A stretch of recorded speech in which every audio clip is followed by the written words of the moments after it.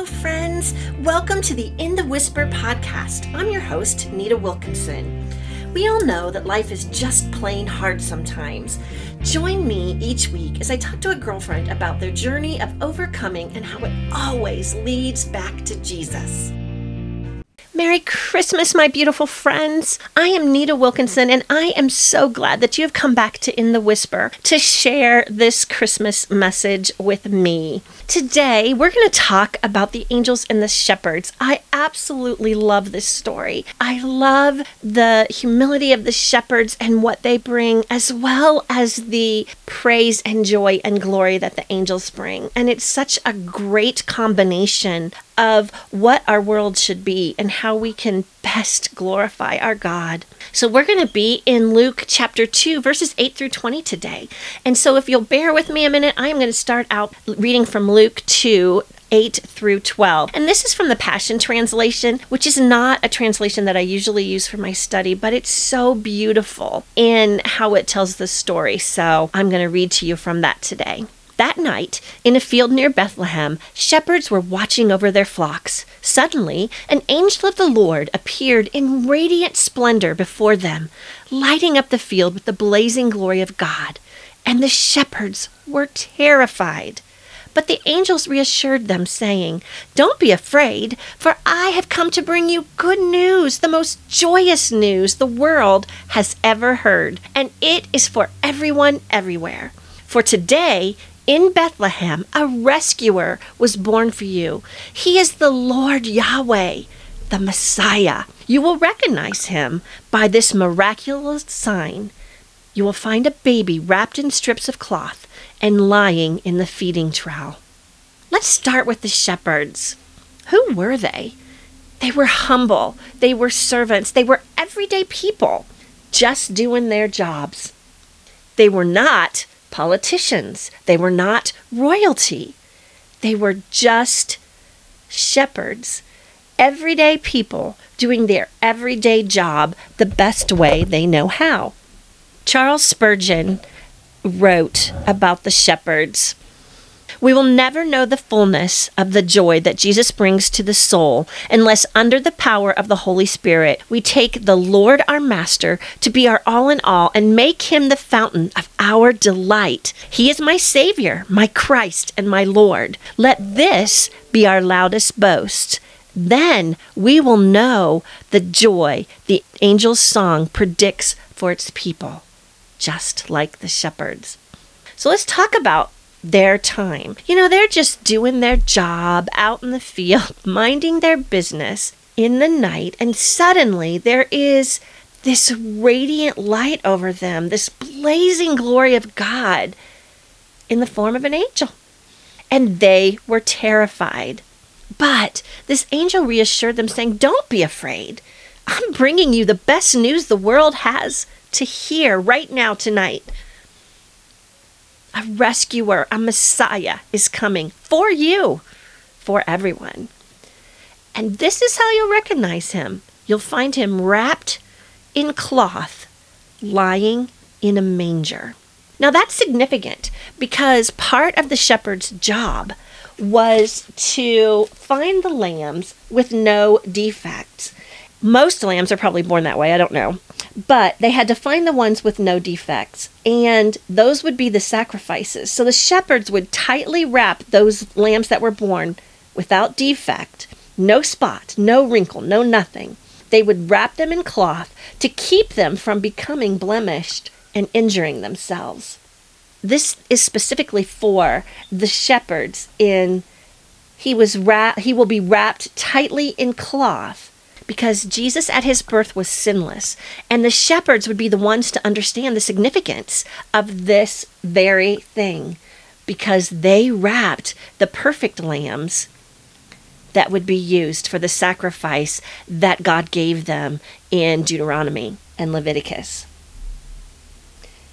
So they understand the significance of a baby being brought to this in a cloth. And then they were excited. Then the story goes on to say, then, verses 13 and 14, then all at once in the night sky, a vast number of glorious angels appeared, the very armies of heaven.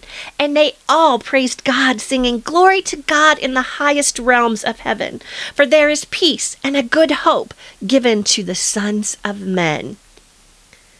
So you have these shepherds who are very humble and servants and everyday people. And then you have this host of glorious angels appearing and praising God. And they talk about peace, peace on earth, and goodwill to men. But that's not tranquility. That kind of peace, it's not tranquility, and it's also not the absence of animosity between people. It's a declaration of the coming end of hostilities between our holy God and our sinful humanity. This is the bridge that the Jewish nation has been waiting for. This peace can only come to those who believe in him. It's only possible when our humanity is living at peace with God. He's holy, we sin, we can't be brought together until there was Jesus. Because God can't be in the presence of sin, but he brought the ultimate sacrifice. When we believe in him, submit to his will, that is where we'll find this amazing peace that the angels are singing about.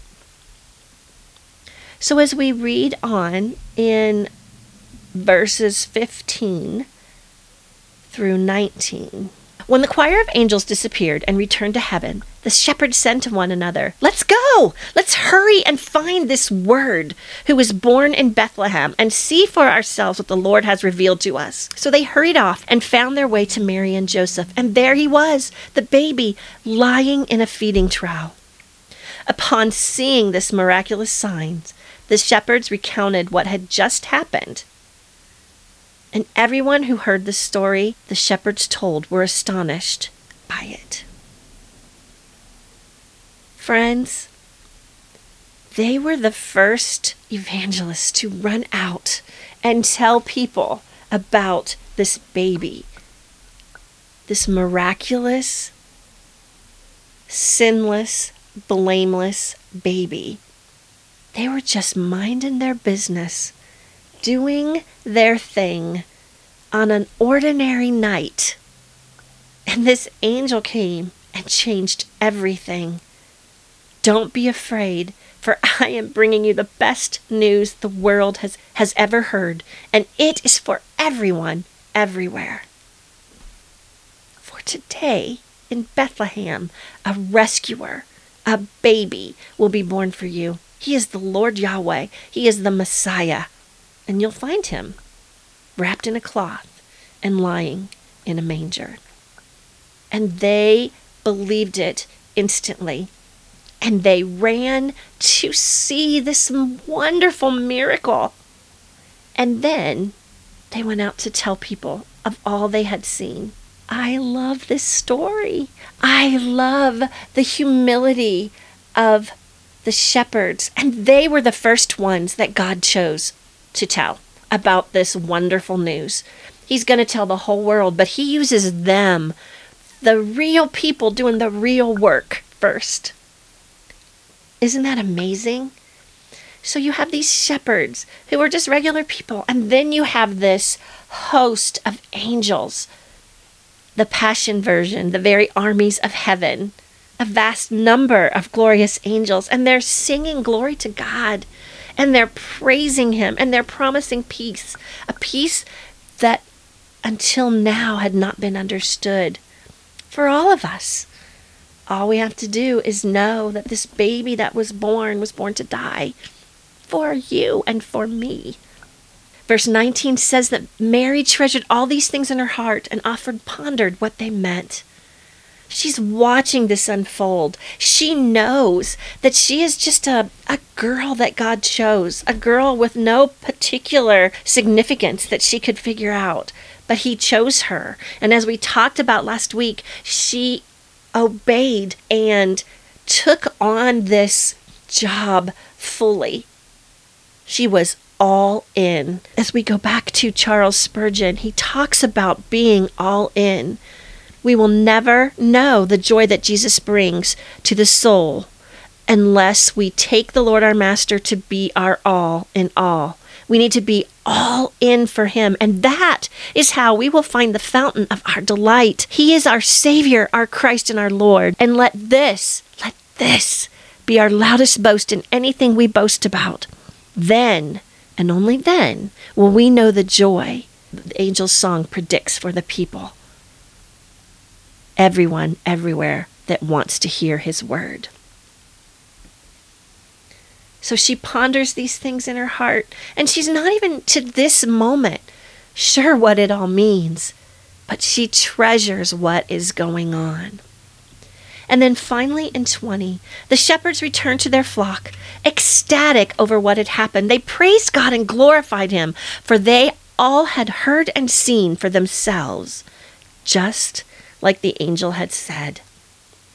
Can you imagine? You're minding your own business, doing your job, and then there's this angel, and they say, don't be afraid, but I think we'd all be afraid because who's expecting that, right? They waited 400 years. They're still waiting for this Messiah, and they're waiting for someone similar to King David. That's what they thought they were going to get. And this angel comes and says, oh, you don't need to be afraid. Don't be frightened, because what I'm going to tell you is the best thing that could happen to you. And so they get over their fear, and then they're filled with joy because they saw these angels praying and praising and glorifying this new baby, this God that they have. And what do? They run. Let's go. Let's hurry. Let's find them. And they found them, and they went and told everyone about it. And then they went back to their jobs, but they were different men. They weren't the same. They had a joy about them that was different because they had seen the Christ child, Yahweh, the Messiah, and they praised him and glorified God for all that they heard and all that they had seen. And they knew, as always, God keeps his promises and God does what he says. And what the angel said had been true. Their whole lives were different. Their job was the same. Their families were the same. But they have seen the miracle. They have told the story. And they lived with a newfound joy because they had seen the Messiah. Merry Christmas, friends. I hope that you can find the joy that the angels brought to the shepherds that night. My prayer for you is that you want to run out and tell everyone you know about this baby that we're celebrating, this baby that came to die on a cross so we can have eternity with God. Merry Christmas, and I wish you a blessed New Year.